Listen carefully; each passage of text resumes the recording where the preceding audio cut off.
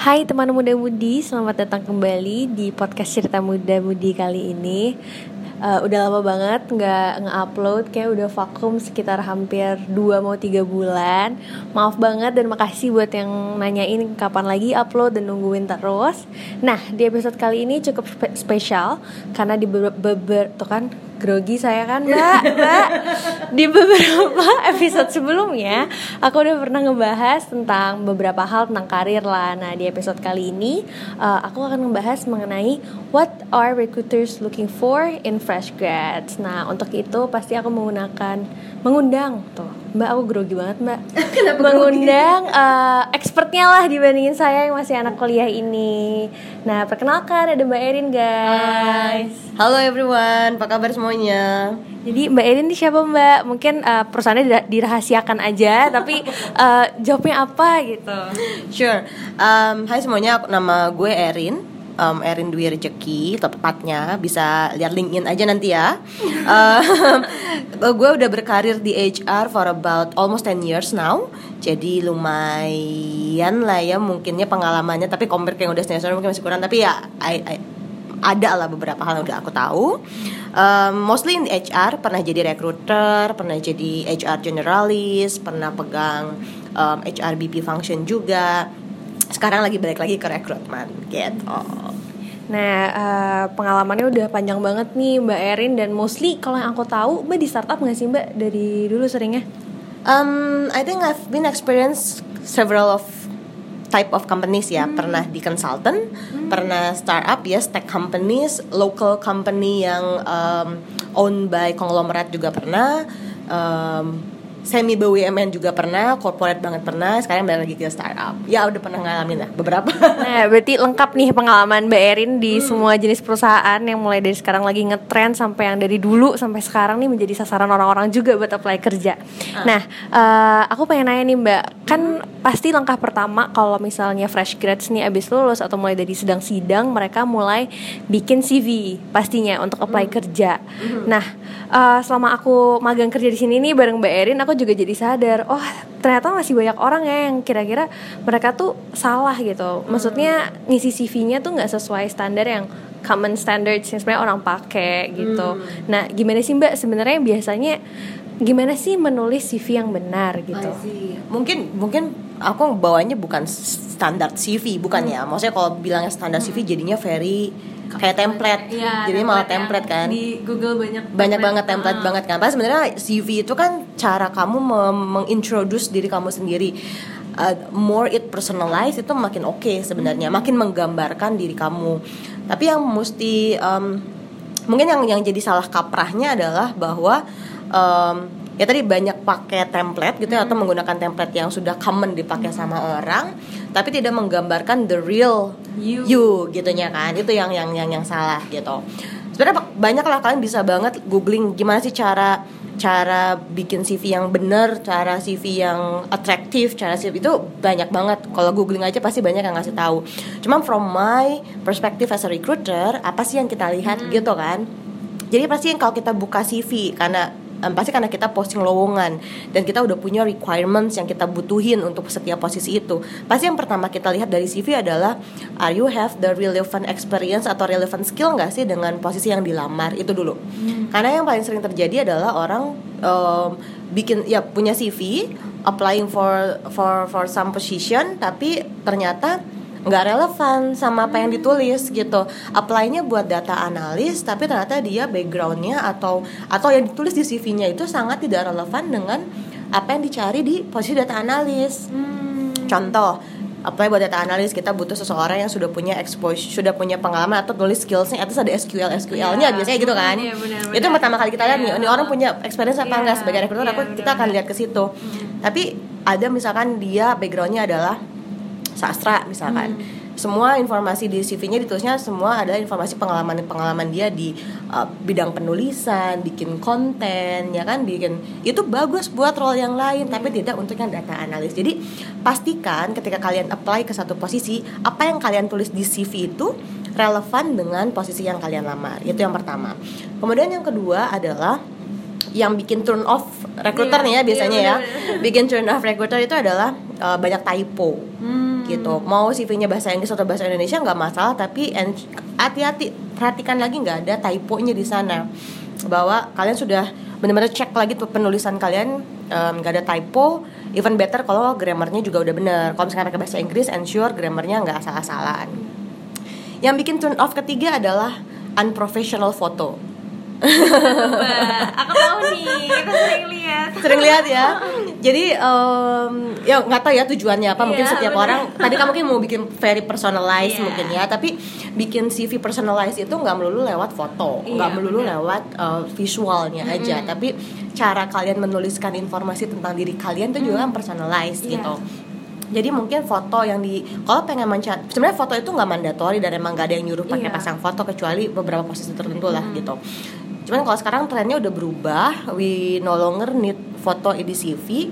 Kenapa? Karena kita lebih peduli sama background kamu, skill kamu, betul. Jadi ketika ada kandidat ya atau ada CV yang masuk yang diposting malah fotonya selfie misalkan, atau gitu gimana? Selfie di mobil gitu misalkan ya. Bajunya seksi ya lebih proper lah, lebih profesional, that you are ready untuk kerja, bukan untuk hal yang lain gitu. Itu yang kayaknya itu sih main three things yang bikin kita turn off ya sebagai recruiter ketika baca CV. Yang pertama, apply buat non relevant position. Kedua, tadi banyak typo atau grammarnya salah. Yang ketiga tadi itu masalah foto juga sih. Benar-benar Mbak. Itu juga sekarang semenjak aku bantuin recruiter di sini kayak ternyata masih banyak banget nih, aduh foto-fotonya kadang kok begini gitu fotonya. Dan selain itu aku jadi sadar banget nih Mbak, betapa pentingnya menjelaskan job descriptions dari past experience dia secara jelas dan detail gitu. Betul, apalagi kalau misalkan kamu jangan cuma tuliskan pengalaman kerja, cuma posisinya apa di perusahaan apa, dari apa sampai kapan doang. Itu kurang informasi lah buat kita sebagai recruiter untuk first screening. Karena kita butuh lebih detail lagi tuh, emang apa sih tanggung jawab kamu di sana, yang kamu kerjakan di sana tuh apa aja perannya. Itu harus disampaikan secara detail di job responsibility setiap posisi kamu gitu. Iya benar-benar, karena setelah di sini aku juga mendapati kayak misalnya role-nya business development di perusahaan A, business development-nya tuh lebih ngarah misalnya sales, yang di perusahaan B tuh apa, jadi nggak bisa disamain gitu. Kita juga butuh tahu dia tuh sebenarnya kerjaannya dulu tuh apa, ya kan Mbak? Betul banget gitu. Walaupun nanti kedepannya bisa dieksplor by interview ya, cuman untuk kamu bisa dapetin chance atau opportunity yang lebih besar untuk dipanggil interview akan lebih baik kalau lebih detail gitu. Bener banget. Nah, selain itu juga benar kata Mba Erin tadi, sebenarnya apa aja sih yang harus ada isinya. Kalau CV tuh banyak banget sih di Google, jangan males sih. Kadang suka males mintanya temen aja, lihat dong CV lo. Aku sering nemuin gitu Mbak, kayak lihat dong CV lo, gue mau lihat CV-nya isinya kayak apa. Padahal yang dia tanya juga sama-sama teman masih kuliah yang belum punya pengalaman kan, kayak gitu. Nah, oke, done with CV, kalian bisa cari lagi di internet kayak gimana. Nah setelah lolos CV screening kan biasanya interview nih Mbak. Nah kalau mau interview tuh kayak aku waktu itu tuh deg-degan juga tuh sebenarnya. Pertama kali interview kayak dipanggil interview nih, gue lolos satu tahap pertama. Nah apa sih sebenarnya yang harus di prepare ketika interview, dan not all company kayak tempat yang kita kerja sekarang tuh ngasih interview guide kan Mbak. Itu ngebantu banget sih. Waktu itu aku ngebaca kayak jadi lebih tenang dan tahu what to prepare gitu. Nah sebenarnya gimana sih Mbak untuk para fresh grads ini? Yes, ya mungkin gak semua company keluarin, nanti ketahuan dengan siapa yang keluarin itu. Jangan kasih tahu perusahaannya. Oke, jadi gini, balik lagi, proses kalian bikin CV kan proses kalian mengintroduce tentang diri kalian lewat tulisan. Interview sama, kalian harus memperkenalkan diri kalian kepada orang lain lewat langsung, ya kan, ngobrol, ngomong, bisa by phone, bisa face to face, banyak prosesnya gitu. Yang paling penting, yang utama adalah sebelum kalian interview, kalian kenali dulu diri kalian sendiri. Gimana kalian bisa memperkenalkan diri kalian ke orang lain, mempresent diri kalian ke orang lain kalau kalian nggak kenal sama diri sendiri. As simple as baca lagi apa yang kalian tulis di CV. Gitu, karena semua yang kalian tulis di CV itu pasti akan ditanyain juga gitu. Jadi preparation untuk interview adalah kenali diri kamu, lihat lagi apa yang kamu tulis di CV kamu, itu yang kamu kenalkan juga ke si interviewernya nanti. Yang kedua adalah bahwa interview itu walaupun biasanya 30 menit sampai 40 menit rata-rata kan interview itu berjalan, cuman hiring manager itu bisa tahu gue akan hire atau enggak hire orang itu dari 90 detik pertama. Coba ya. Wow. 90 First detik. 90 seconds. Sering gak sih dapat pertanyaan kayak, hey tell me a bit about yourself, please introduce yourself gitu kan. Itu sebenarnya udah key apa ya?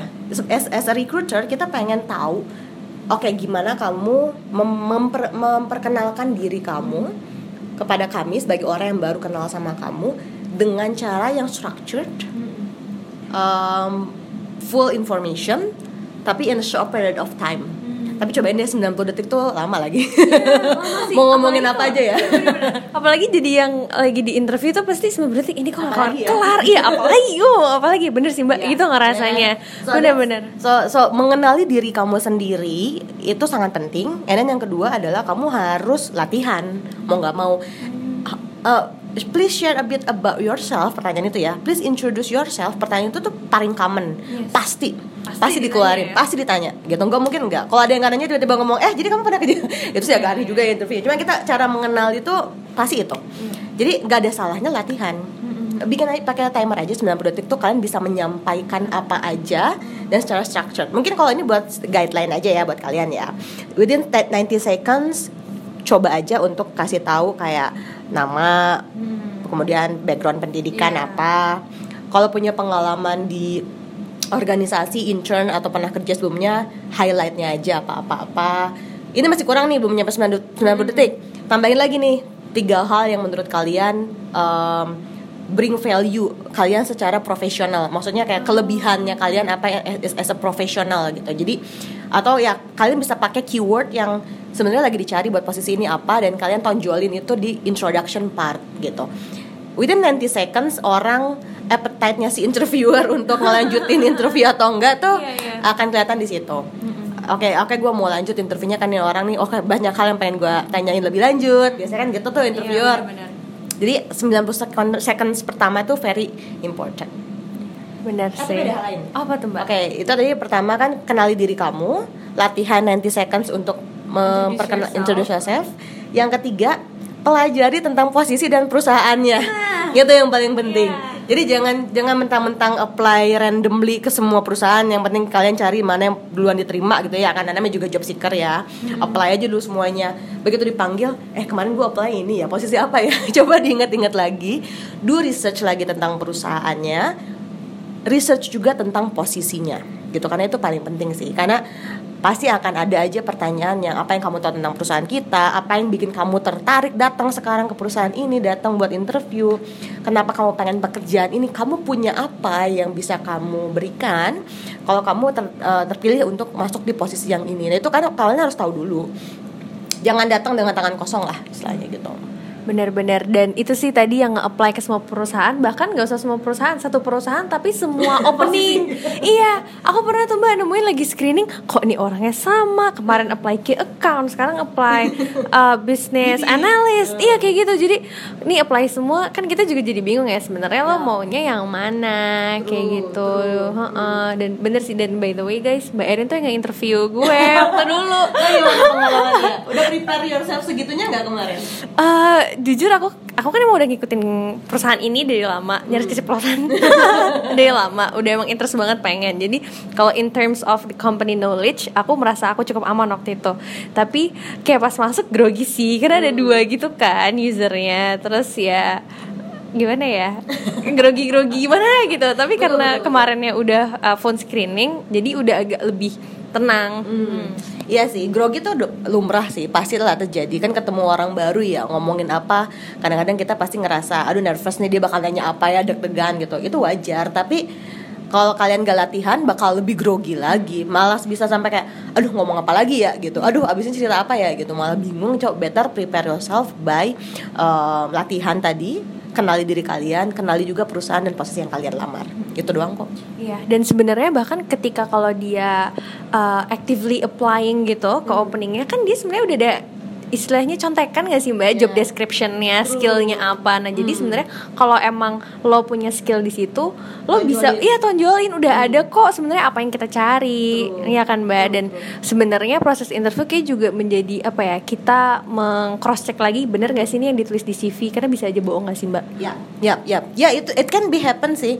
Apalagi itu mungkin bisa ketahuan ketika ditanya dan dia failed untuk menjelaskan gitu kan, atau somehow yang dia tulis di CV interviewernya ternyata lebih tahu. Jadi make sure apa yang kamu tulis di CV itu ya apa adanya, ya emang beneran kamu dan kau bisa pertanggungjawabkan gitu. Bener, karena kalaupun nanti lanjut ke next proses bisa aja background check ya kan Mbak. Nah kalau ketahuan bohong fatal banget sih, itu bakal blacklist sih. Nah oke guys, selain itu baju Mbak, ketika first interview Mbak, aku ingat banget aku rapih waktu itu. Nah sebenarnya tuh dari interview guide-nya udah ada kan suruh pakai baju apa. Nah tapi aku tuh nggak ke slide paling terakhir, dan aku ngerasa kayak aku tuh bingung banget pas malamnya. Kan itu udah pakai baju apa aja bebas, bawa jaket karena dingin gitu. Nah aku tuh mau sebelumnya, aduh bingung banget, ini first interview gue. Karena aku ngerasa nih pasti ketika the moment papasan muka, tatap muka itu kan pasti udah langsung dijudge. Mau nggak mau pasti ngejudge nggak sih Mbak? Ngejudge-nya nggak in a negative way, tapi ngasih first impression ke recruiters. Nah itu sebaiknya gimana sih Mbak? Iya. Jadi tadi kalau misalkan yang tadi pas interview ketika sudah mulai ngomong ya 90 detik pertama itu tuh building impression juga sebenarnya. Cuman impresi itu sudah terbentuk ketika pertama kali ngelihat ya kan pasti.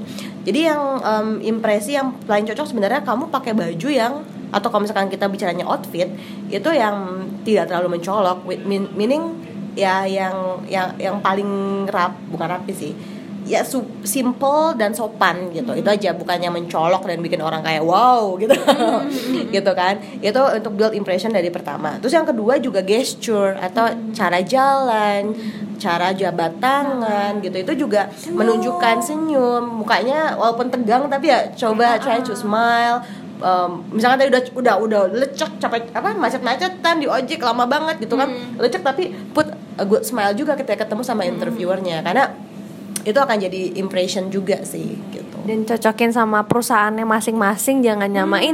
Di startup mungkin ya sering ngeliat orang startup pakai baju santai, terus kayak ke corporate kan rapi, tapi dia malah interview corporate pakainya kaos. Ya betul. Harus dilihat lagi situasinya, dilihat di sana culture-nya kayak gimana. Kan tadi part ketika kamu persiapan sebelum interview kan mengenali si perusahaannya. Ya kamu harus tahu dong di sana rata-rata orang-orang kayak gimana sih. Banking of course harus rapi ya kan, di bank. Consultant pasti harus rapi. Sebisa mungkin kalau kamu apply buat consultant pakai dasi gitu kan. Kemudian kalau misalkan pakai, nggak tahu sih jas sama necessary. Kalau sih aku pernah kalau interview dari konsultan dia pakai jas gitu Mbak. Oh iya, no itu kalau misalkan dia ke klien, tapi kalau interview aku nggak tahu sih. Cuman kayaknya at least shoot and tie udah enggak shoot, tapi kemeja and tie udah cukup lah buat cowok gitu ya. Kalau buat cewek mungkin ya pakai jas gitu kan, pakai blazer biar lebih rapi. Itu for consultant. For startup you can wear anything as long as sopan dan comfortable dan nggak terlalu bikin orang wow. Bikin orang lewat kayak lah gitu. True. Bisa diartikan sendiri lah nih gimana ya guys. Oke. Nah, selain itu Mbak, aku penasaran nih. Kan aku sebagai oh ya, maaf ya. Aku sebagai mahasiswa tingkat akhir juga penasaran. Sebenarnya dari pengalaman Mbak nih selama ini, pernah di startup, pernah di perusahaan konglomerasi dan lain-lain. Sebenarnya apa sih plus and minus working di startup versus corporate untuk fresh grads, to be exact gitu? Ini aku pernah post juga di Twitter nih, kalau ada mau follow Twitter gue ya. Penting. Dan ada podcast juga sebenarnya Mba Erin. Nggak cuma kalau lu anaknya visualize gitu, pengen bacanya tulisan, gue ngepost juga di Twitter tentang consultant versus startup versus corporate. Nah, itu Twitter gue Erin_dr kalau nggak salah. Coba cek aja ya. Nah, tadi pertanyaannya apa plus minusnya? Plus minus as fresh grad sih untuk spesifiknya. Where to start gitu. Masuk ke company yang mana? Iya. Oke, that's a good question. Tapi mungkin kalau gue boleh saran sebenarnya, mumpung lo lagi di masa akhir kuliah ya, kayak belum beneran akan jump into the real professional work gitu, selama masa-masa bisa magang itu manfaatin banget sih opportunity-nya buat nyicipin. At least nyicipin walaupun kayak magang 3 bulan doang tuh bisa kok beneran dapetin kayak kerasa kok cara kerjanya gimana di masing-masing itu. Kalau ada waktu cobain aja dulu magang, cobain kerjanya, rasain kerja di sana kayak apa. Tapi kalau gue boleh share, karena gue udah pernah beneran kerja di 3 tipe company tersebut, consultant I always believe itu a good start sih, a good start untuk build your capability, karena di situ lo ke-expose ke multi industries, karena kliennya tuh bisa beda-beda kan, bener. Jadi kalau bisa dapetin exposure bisa ngalamin apa bedanya industri A, B, C, D, itu bisa dapetin overview. Enggak deep bener, tapi overviewnya dulu. Jadi konsultan sebenarnya a good start. Kemudian juga kamu lo akan lo akan involve sama orang-orang yang cukup capable juga di bidangnya di konsultansi gitu, punya cara gimana bikin project management, startnya gimana, bikin structured way of thinking, gimana present to client gitu kan. Itu pengalaman-pengalaman yang akan banyak banget di konsultan. Di konsultan itu plusnya. Minusnya adalah working hours, man. The working hours is very udah nggak bisa ini sih, karena namanya konsultan ya, jadi palu gada kan, kadang-kadang ngikutin klien dan mereka bisa minta at any time. Udah mah klien, belum mah bos gitu kan, belum mah senior konsultan gitu. Udah paling paling bawah dari yang paling bawah gitu. Jadi sebenarnya itu sih pasti capek banget karena waktunya nggak dibatasin ya, kayak bisa kapan aja, harus sangat fleksibel. Kemudian requestnya juga banyak banget of course, dan kadang-kadang suka palu gada kan, tadinya servisnya beda tapi klien yang sangat sangat engage gitu, kita harus retain terus si kliennya, jadi mereka minta apa aja kita ada gitu, diada-adain. Jadinya kadang gitu doang sih yang minusnya. Lebih ke working hours, work life balance gitu. Seumur-umur ya di kantor. Walaupun secara compensationnya besar pasti juga ya kan di consultant. Learning curve and compensationnya itu sepadan sih. Learning curve-nya sepadan sama si even myself spend 4 years in consultant. Wow. Jadi ini kayaknya paling lama di konsultan sih gue. Belum ada nih setelah konsultan perusahaan yang lebih lama dari konsultannya gue, karena emang learning curve-nya banyak banget, belajar banyak banget. Dan sebagai fresh graduate tuh kayak selalu ngerasa ter-challenge gitu loh. Tapi ya tadi, karena mumpung masih muda ya, kalau emang lo punya energi yang lebih, punya energi yang masih banyak untuk tadi lembur, kerjanya overtime, ya ambil aja chance-nya buat kerja. So that's consultant. Yang kedua untuk di corporate dulu ya. Di corporate. Nah di corporate ini juga beda nih.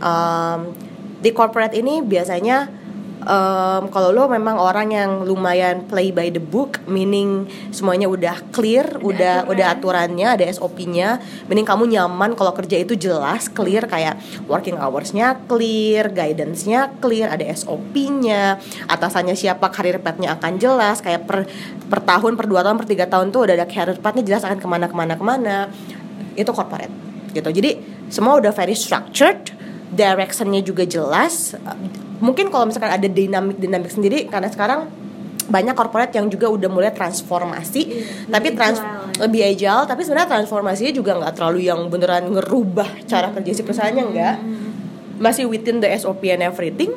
So kalau kalian nyaman dengan kondisi yang seperti itu dan memang sangat mencari tempat kerja yang kalian butuh kejelasan, corporate it is. So that's the plus untuk kerja di corporate, karena semua udah clear, udah jelas, nggak ada yang ambigu, nggak ada yang uncertain gitu. The minus one is I would say mungkin untuk ngejar karir itu take a bit long of time. Jadi walaupun beberapa perusahaan besar udah punya kayak manajemen trainee, kind of itu ya, opportunity gitu, tapi sometimes ada pasti masanya stuck di level tertentu gitu. Career path itu ada, tapi ada masanya stuck. Kenapa stuck? Karena biasanya makin tinggi posisinya kan makin dikit ya jumlah kebutuhannya. Padahal masih ada existing employee yang nggak mungkin dan untuk si bisnis perusahaan corporate untuk ekspansi, untuk expand, bikin bisnis baru, bikin ini baru, itu small chance ketimbang ke perusahaan yang lain. Jadi ya opportunity untuk career growth ada, tapi mungkin nggak secepat di tempat yang lain gitu. Itu sih minusnya yang corporate ya. Yang terakhir startup. Nah, kalau aku bilang startup ini bukan kombinasi, tapi lebih mirip kayak yang consultant sebenarnya gitu kan. Learning curve tinggi, fast pace, waktu kerja fleksibel, cuman enggak separah consultant in terms of waktu kerja gitu. On dia itu plusnya lah. Maksudnya learning curve tetap dapat. Working very flexible.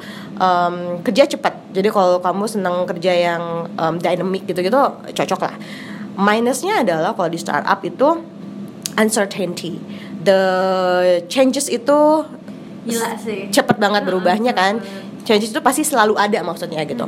Jadi kalau kamu cuma nyaman di tempat yang udah jelas, certain SOP, guidance, bla bla bla, di startup jangan expect itu ada.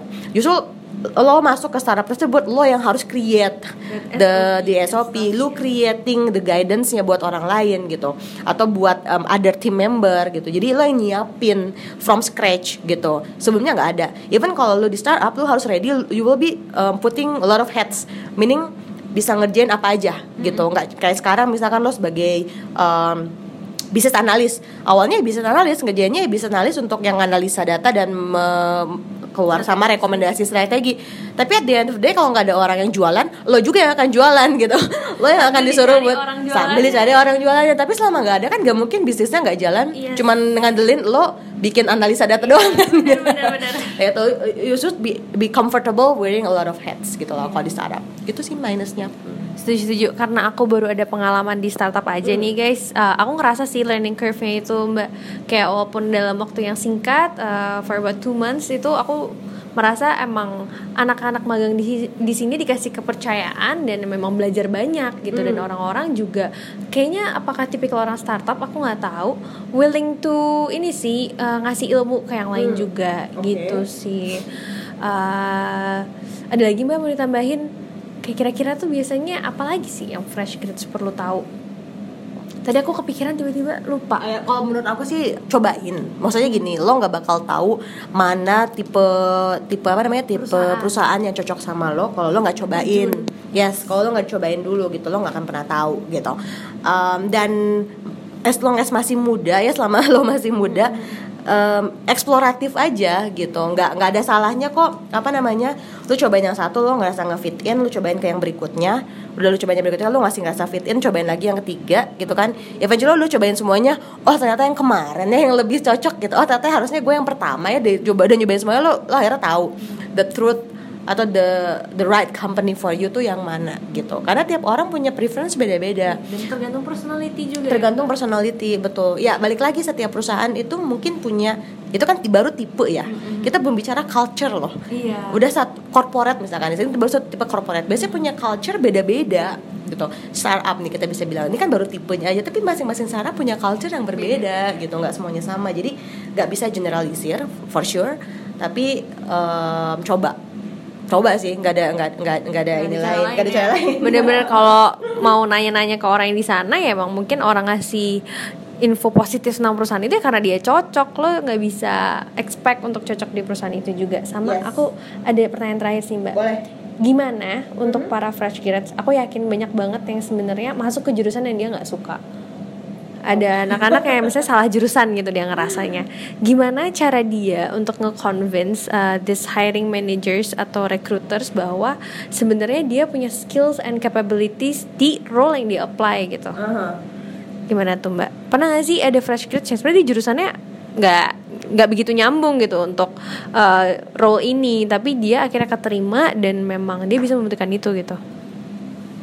Jadi dia salah jurusan. Terus dia nyobain kerjaan yang nggak sesuai sama jurusannya. Yes, karena dia misalnya nih, aku banyak ada teman akan psikologi. Sebenarnya dia nggak suka di psikologi, dia lebih suka bisnis gitu. Dan akhirnya dia ngerasa pengen apply di bisnis, gimana sih? Aduh mau nggak ya orang terima gue? Dan akhirnya malah yaudah deh apply HR aja yang udah pasti dapat. Padahal sebenarnya that's not bukan yang interest dia gitu. Oke. Why not? Maksudnya why not adalah regardless what your background is, dan beneran pengen explore bisnis role, cobain aja. Maksudnya memang nggak ada yang perfect, nggak selalu apa yang kita pengenin itu dicari juga sama orang lain gitu. Kita pengennya masuk ke bisnis, tapi nggak semua role bisnis itu cari background yang sama kayak kita, apalagi fresh grad ya. Cuman kalau lo pengen beneran kayak gitu, salah satu platform yang bisa digunakan adalah apply ke manajemen trainee. Karena kan kalau lo apply ke manajemen trainee itu lo bakal nyicipin, betul, lo bakal nyicipin a different role. Tapi jangan manajemen trainee abal-abal ya kan. Lo lihat dia bagus, bener-bener banyak company MT bagus yang emang mereka udah creating the programnya itu either per 6 months atau per 1 tahun pasti akan di rotate ke different function, dan lo beneran bisa ngerasain gitu. Jadi kalau saran gue, jangan takut buat apply di posisi manajemen trainee, itu pertama. Jangan takut juga buat nyobain aja ke any entry level position yang open, dan mereka bilangnya open for any major, apply aja. Yang memang nggak spesifik ya. Tapi kalau emang buat yang sangat spesifik, terutama kalau buat yang misalkan backgroundnya dia kuliahnya adalah yang paling banyak buat temuin pindah jalur itu IT. Backgroundnya IT, information system atau apalah, gue nggak bisa ngebedain sebenarnya, tapi dia backgroundnya IT yang biasa di kampusnya ngoding contohnya. Tapi ternyata dia nggak suka, gue nggak suka ngerjain ngoding, gue nggak mau apply ke company yang nyuruh gue ngoding gitu. Dia apply ke posisi lain lah, mungkin business related atau data related gitu. Tapi katanya ujung-ujungnya selalu dimintanya udah posisi tech aja nih, technya lagi kosong, kamu padahal dia nggak suka, dia nggak senang ngerjain itu gitu. Gak apa-apa, kamu harus confident juga untuk bilang bahwa bu, daripada saya nanti tidak bisa berkontribusi optimal, saya mau coba role yang lain nih, supaya nanti ya sampaikan dengan sangat positif lah, cara yang positif, sampaikan bahwa ya nggak apa-apa, justru bahkan sekarang di tempat bisnis atau mungkin di tempat even finance atau mungkin HR, sometimes we need IT people loh. Mungkin kamu nggak punya yang deep banget knowledge on how to creating a code, tapi yang kita ambil tuh cara berpikirnya kamu gitu, logiknya kamu yang kamu punya untuk kita put in di role yang lain tuh pasti akan ada value dan manfaatnya juga gitu. Nah gitu guys, karena menyambung sama episode yang sebelumnya juga banyak tuh Mbak yang curhat karena salah merasa kecemplung lah sama jurusan kuliah yang sekarang. Kayaknya udah cukup panjang juga nih mengambil waktu Mbak Erin yang sebenarnya sibuk juga sehari-harinya. By the way guys, kalau mau mendengarkan ilmu banyak tentang perbincangan karir talk, Mbak Erin tuh ada podcast juga loh. Ya, boleh search nama gue aja sih, Erin Dwi R di podcast, Erin Dwi Rezeki di podcast, Ngobrolin Karir judulnya podcastnya. Di situ banyak banget sih, mulai dari interview hacks, terus startup versus corporate dan lain-lainnya, itu kalian bisa banget dengerin di situ. Oke, thank you udah mendengarkan interviewnya hari ini, sama bukan interview sih, rekaman podcast yang udah lama banget nggak diupdate. See you on the next episode. Makasih Mbak Erin. Sama-sama, bye semuanya.